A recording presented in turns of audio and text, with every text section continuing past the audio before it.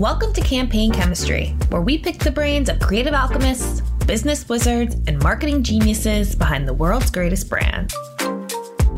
When Code and Theory launched in 2001, digital had a much different meaning. But fast forward to today, and the world continues to adapt to new technologies that have massive implications for communications and business. Code and Theory is at the forefront, from helping advertisers launch their e-commerce businesses to guiding them through the promises and practicalities of Web3. The digital creative agency, which counts 1/3 of its staff as engineers, is also a leader in inclusive design and storytelling. Code and Theory was behind the rebranding of the Washington Commanders, a name developed based on feedback and input from underrepresented members of the fan base. In this episode, co-founder and executive chairman Dan Gardner and president and CEO Michael Treff talk about how Code and Theory positions itself in a changing digital landscape and what the advertising industry is still getting wrong when it comes to digital. I'm your host, Allison Weisbrot, editor of Campaign US, and you're listening to Campaign Chemistry.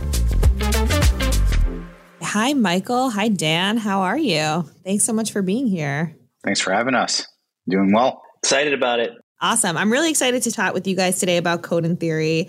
I want to sort of start with the backstory. And Dan, your journey starting the company. I know back in 2001, things were a little bit different, right, in the digital space. So talk about what you were trying to do then, and then we can get into sort of like how the space has evolved and what that means for the agency.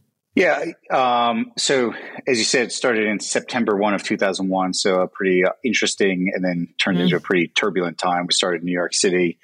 And what's interesting is it's very different than it is today. And it's also pretty much exactly the same. And what I mean by that is it's exactly the same in that there's new emerging technology, things that are unknown. We're still, I think, in an immature state of what digital can be or what digital can mean across a creative landscape. But clearly, it's also a lot more mature. I mean, when we started the company, there was no social media. There was no, smartphones. It's amazing to think, we were a digital first creative agency in a time when all we really had was some websites and some really poor quality technology to watch TV over the internet. If I could even call it TV over the internet at the time. So it's come a long way. But the interesting thing is, when we started, as our name Code and Theory suggests, we started with the idea of, to be at the intersection of creativity and technology. And we feel like we're exactly in the same position today where we're thinking about that intersection of creativity and technology. And we have a digital first lens. That doesn't mean digital only. That just means that's the way people engage in the world today. And that's how we think about the work that we do, how we think about the way people engage in a digital first world and all the connection points across a connected user journey in that way. Yeah, it's really interesting. You mentioned it's sort of come full circle, right? Like we're in this new phase now with Web3 and all these new technologies emerging. What does it mean to be a digital agency today? Like everyone's sort of caught up to this notion of Web 2, right? So how do you sort of reposition yourselves in a more modern definition of the sense of digital?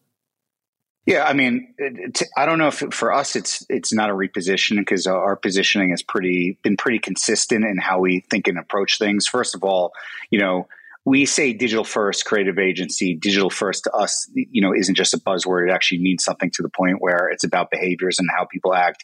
We say creative agency.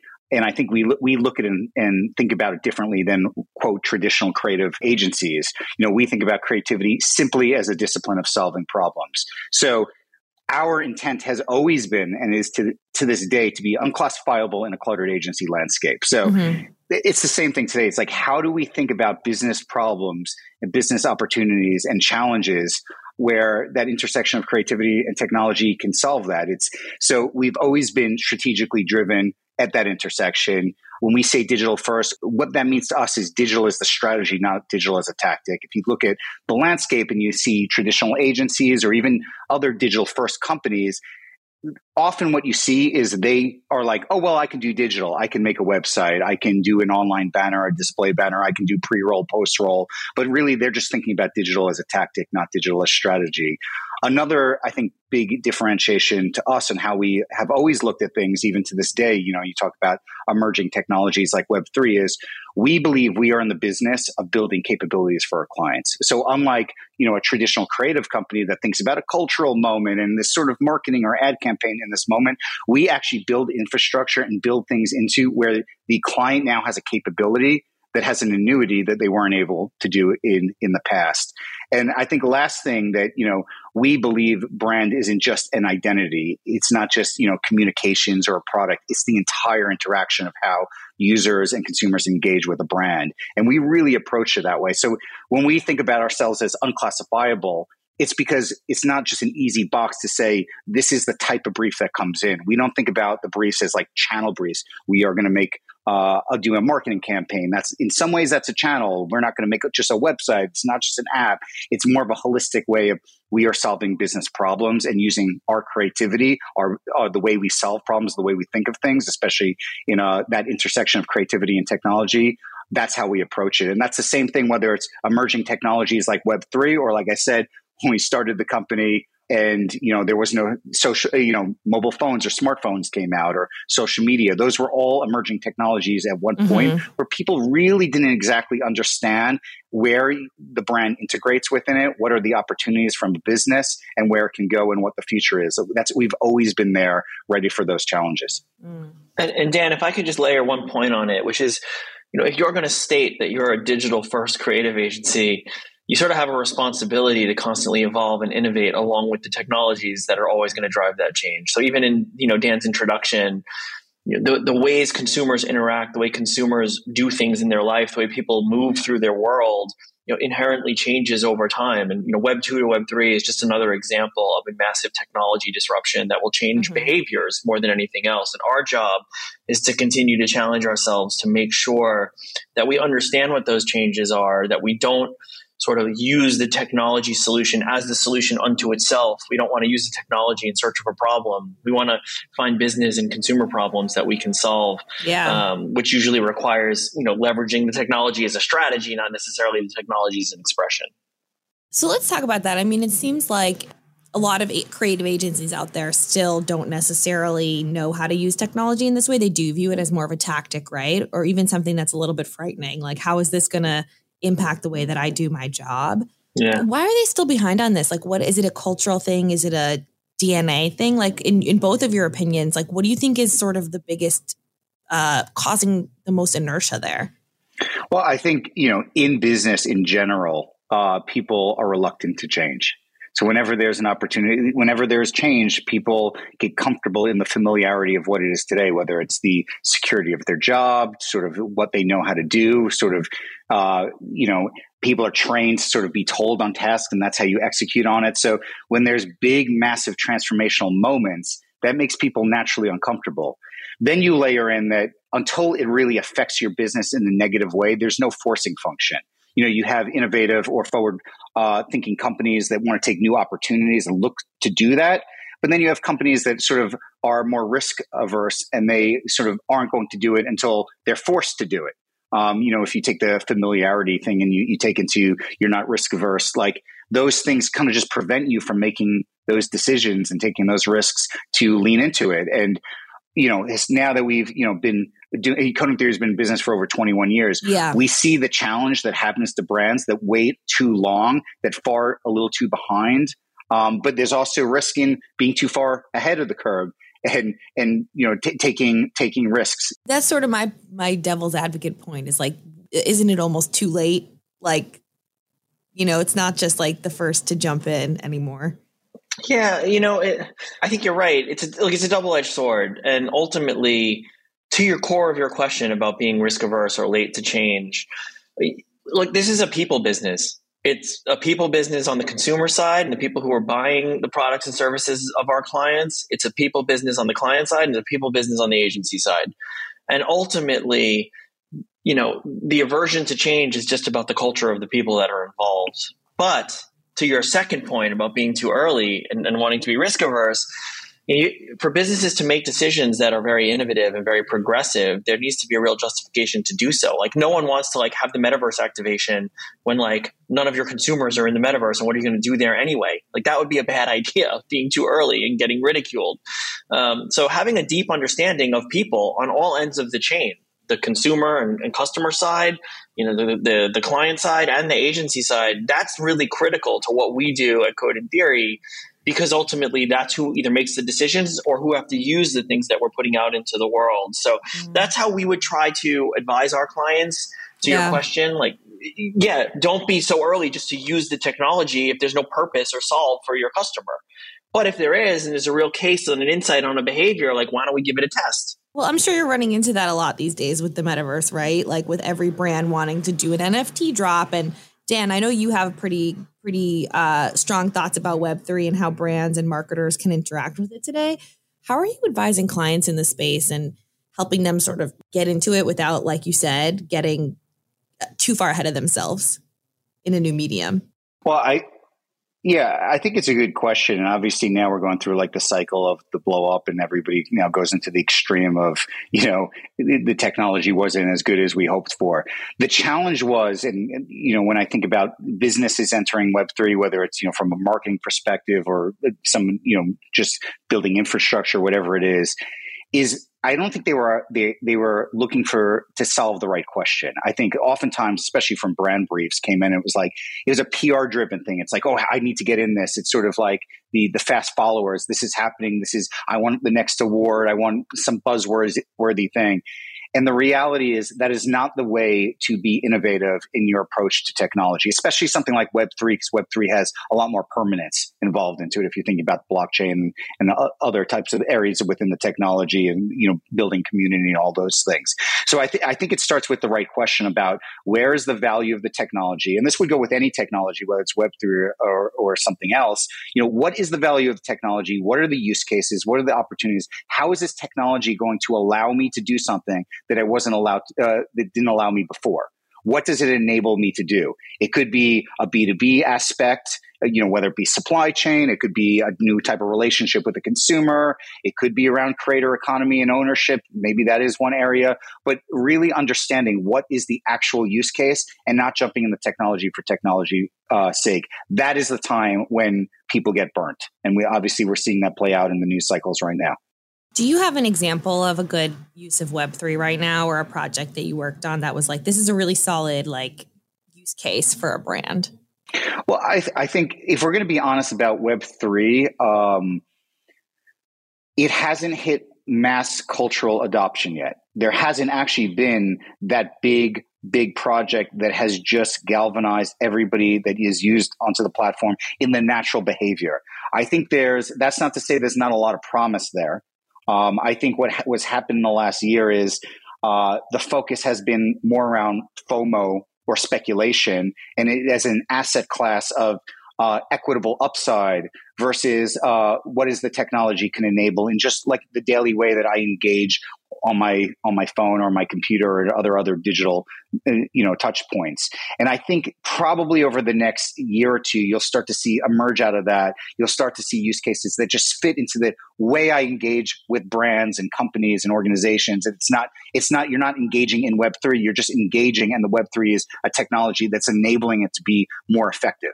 I think that's what we're going to see. So if I'm going to be fully honest, we haven't seen that breakthrough project yet. That seems like it's a long game in it. I mean, you have the biggest public ledger of all time with blockchain, and I think that has a lot of promise to it. But we're still yet to see that cultural breakthrough project. And also, if you think about it, if you asked that question maybe 6 weeks ago, 12 weeks ago, we would have probably had a very different answer, because maybe a lot of people would have said, oh, it's great for loyalty and tokenization for access, like the Coachella example. And then FTX goes down and all of a sudden no one can find their tokens and everything's gone, So, it's an evolving space. It's a rapidly evolving space. So there are certain places where clearly there are applications that make sense. Like loyalty is going to be an area where it makes sense just because of the ability to communicate directly and allow for preference and privilege in some ways. There's going to be obviously endless gaming applications. That's already there in many, many ways. So there's certain places where the behavior behavior and the user base is there to do it and to probably do it effectively. Mm-hmm. But it's going to continue to evolve as we figure out how to do it. I just want to remind everybody, we used to get onto the internet through AOL and like a pop-up window where we had to select which category we wanted to go into. And like, think about that today. And that's, that in some ways, that's where we are with Web3. Yeah. I still remember the dial-up noise. We're still put it this way. We're still trying to figure out how to do effective message boards and commenting and communicating in short form ways online. Literally from the AOL message board to where we are in Twitter or some of these other platforms, we still have yet to figure that out. That's when I say that it's much more mature than when we started in 2001, but we're still very immature in the life cycle of where digital is. Well, Dan, you recently launched On Discourse at Web Summit, which is about education in Web3, right? And talk a little bit about what you're trying to accomplish there. Yeah, I would say it's even broader than Web3.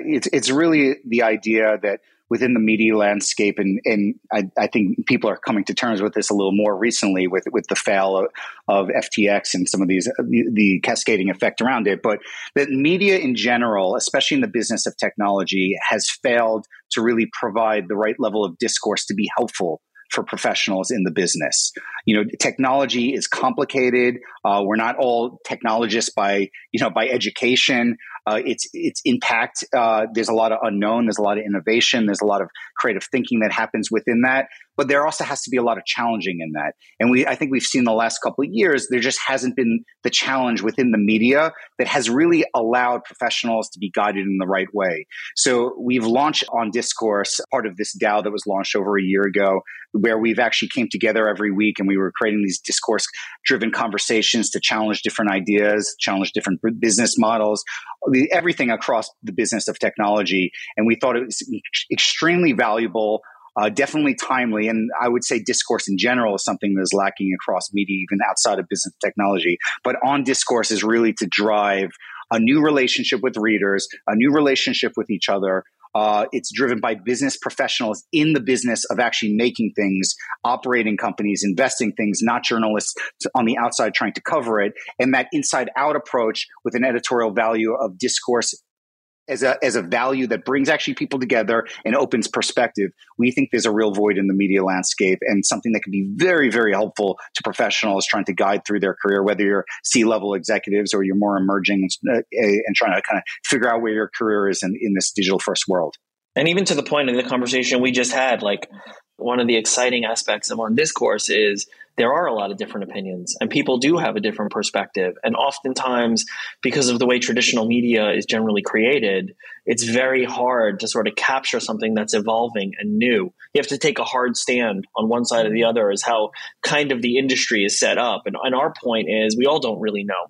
We're all trying to figure it out together. And these are the people who are going to be making those decisions and applying it to their businesses. So why don't we create a forum where we can really look at it from all different sides and really challenge each other in our perspectives to hopefully advance everybody's thinking, not necessarily come out with the right stance. Yeah, especially if you think about the Web3 space, the idea of the fake expert.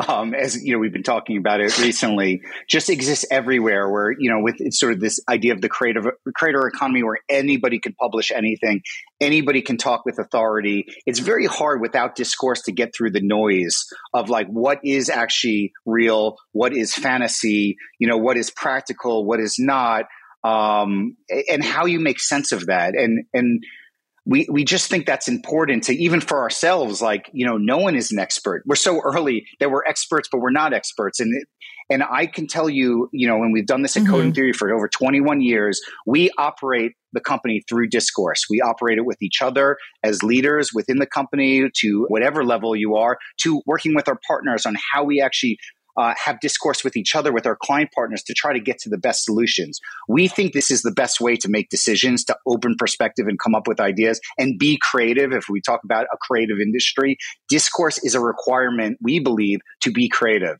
And we think if we bring that, we find a way to export that out, we think it could be really helpful for people. Yeah, I think that we're lacking in discourse these days as a society. So I think it's a really important notion. And I want to talk a little bit about Code and Theory. One thing I find really interesting about the agency is that a third of your staff are engineers. I think that's something that a lot of creative agencies probably envy these days, just having that skill set in-house. How do you attract this talent? Like, how do you get engineers to want to work at a creative agency work on behalf of brands? One, it's in our name, like it says code right in our name. And the company was founded to be at the intersection of creativity and technology. And if I'm an engineer, if I'm a technologist, which I am not, but that's exciting because it's not just delivery. It's not just go make this thing that somebody else designed. It's really figuring out how you can use technology as an unlock to really drive results. And that's a way interesting proposition as opposed to, do you just want to go be a front-end engineer somewhere? Our task, our challenge to our engineering teams is like, how can you improve the efficacy of all the work that we're doing? How can you contribute to the ideation? How can you feed into the business strategy? How can we use technology like as a way to differentiate our clients? Not necessarily how do we like work on the coolest thing that's just the coolest thing because it's new to the theme of this conversation. And so the value proposition to engineers is hopefully different when you work with us. Plus also, we're obsessives, we're obsessive compulsives, and we want to make sure that we can make everything that we talk about making. So it's very important to us that the synergistic relationship of the people who work on it, it's not an over the fence, jump it down the hill. Like we want technology at the center of the work from the first day we're working on it all the way through execution and improvement and optimization, because that's how we're going to get the best results. And then lastly, the way we've developed our technology model, we've tried to be really, really open ourselves up to a different competitive set. We have an onshore engineering team. We have a nearshore engineering team. We have an offshore engineering team. And when you think about those components, especially for an agency of our size, we're not like the biggest agency in the world, it allows us to be very competitive with our clients and for our clients in terms of the value we can deliver them, as opposed to them going to have to find the offshore optimization and maintenance solution, long term, or having to find a more cost-effective way to blend leadership with, nearshore development. Like we can solve that for our clients. And so that's one way that we've been able to open up to compete against not just agencies. We compete against development only, companies all the time. We compete against the consultants and their gigantic engineering arms often because we can have those components to deliver value for our clients. Do you feel that, you have like code in your name, you're sort of putting this at the core of what you do. Do you feel like the rest of the industry has sort of like a branding problem when it comes to attracting tech talent? Do you feel like it's not selling itself enough? I think there's a mix of that, and I think it's an approach problem. I think they still approach it differently than us. They call people within our organization creatives. We think everybody's creative in our organization. As Treff said, we think about technology as a creative output. Like it's not just limited to just what traditional creatives are. I think advertising focuses on the tactic of advertising. It's very limited in its mandate. It doesn't have a broader reach to really understand the consumer end-to-end customer journey and affect products and services outside of just the marketing. So it's very limiting, like the advertising industry on how they approach it. They still, whether they can do more digital things, they can now. But whether their approach is really digital first, it's not. So if you're a technologist and whether you're coming from, big tech or startup outside of the agency world, you're looking for the diversity of work that an agency can provide, but you want actually to have also the diversity of mandate, which traditional agencies just don't because they're not positioned that way. That's not what they do. It's not even positioning. It's just not what they do. Yeah, it's interesting. I also think I want to talk about some of the DE&I stuff that Code and Theory does and some of the inclusive design and inclusive writing product that you just put out. Talk about like how you approach DE&I, not just internally for your talent, but also in sort of the way you think about design and technology and the products you create for clients. Yeah, I think the first thing I want to touch upon is we work really hard to not be performative in the things we do within our DE&I initiatives. And this was even from the start, when we started to really focus on this, we really wanted it to be meaningful. And we thought about it in three different lenses. One, employing, obviously how we bring diversity into what we do. Two, which is making, meaning we are a creative company that does things. How could we actually do the things we make? How could it be more inclusive? And lastly, educating, how we think about educating and sort of bettering ourselves to have a bigger awareness and understanding. So that's kind of the higher order lens that we do. And we make sure everything sort of fits within that framework that actually will be meaningful and not performative. Specifically on the making, we've launched what we think is the first holistic inclusive design and marketing practice. What we mean by that is it touches everything within the organization, has speciality. It's run by a woman named Kirsten Nemo.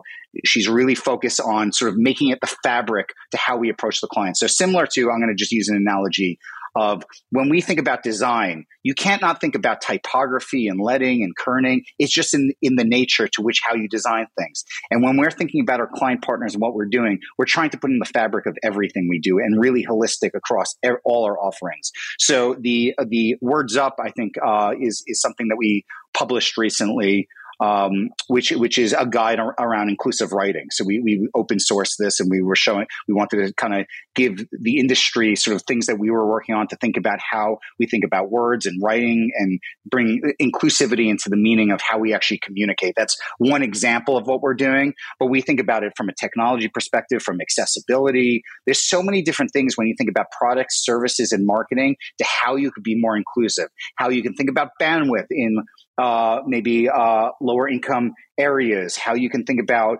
a banking system that may have left people out of a system, and how you think about products and services within that. How do you challenge what it doesn't mean to be a bank? Are there other things you can do as a bank to actually bring more customers and different types of meaningful experiences in? And obviously the communication and the representation to make sure that the advertising and the marketing is properly represented and inclusive in the stuff you're putting out. So it's really a holistic approach that we're thinking about, both in our walls and sort of outside the walls, both whether we're open sourcing what we're doing or whether it's the services that are attached to everything we do. That's very important. And we have, the last thing I should say about it is we have a philosophy called 5% shifts. And the idea is that whether internal or external, whether it's our client partners, that we want to think in compounding 5% moments. So instead of being too lofty and too big where you actually don't make any change happen, how can we do small incremental things that are actually meaningful in the things we make, again, the people we hire, the programs and policies we put in place, the things that we open source and put out into the world. How do we keep making 5% shifts? Because 5% that compounds itself becomes a lot more than 5% pretty quickly. And that's kind of been our approach to both DEI and the inclusive design and marketing work that we do. Yeah. I'm curious how you applied some of that thinking to rebranding the Washington football team, right? Which was sort of like at the center of this cultural debate. Like, how did you navigate such a touchy, hot button topic and approach that? Yeah, I think it was clearly the name had to go. Yes. I mean, if you look at the background and the history of the name, it's inarguable.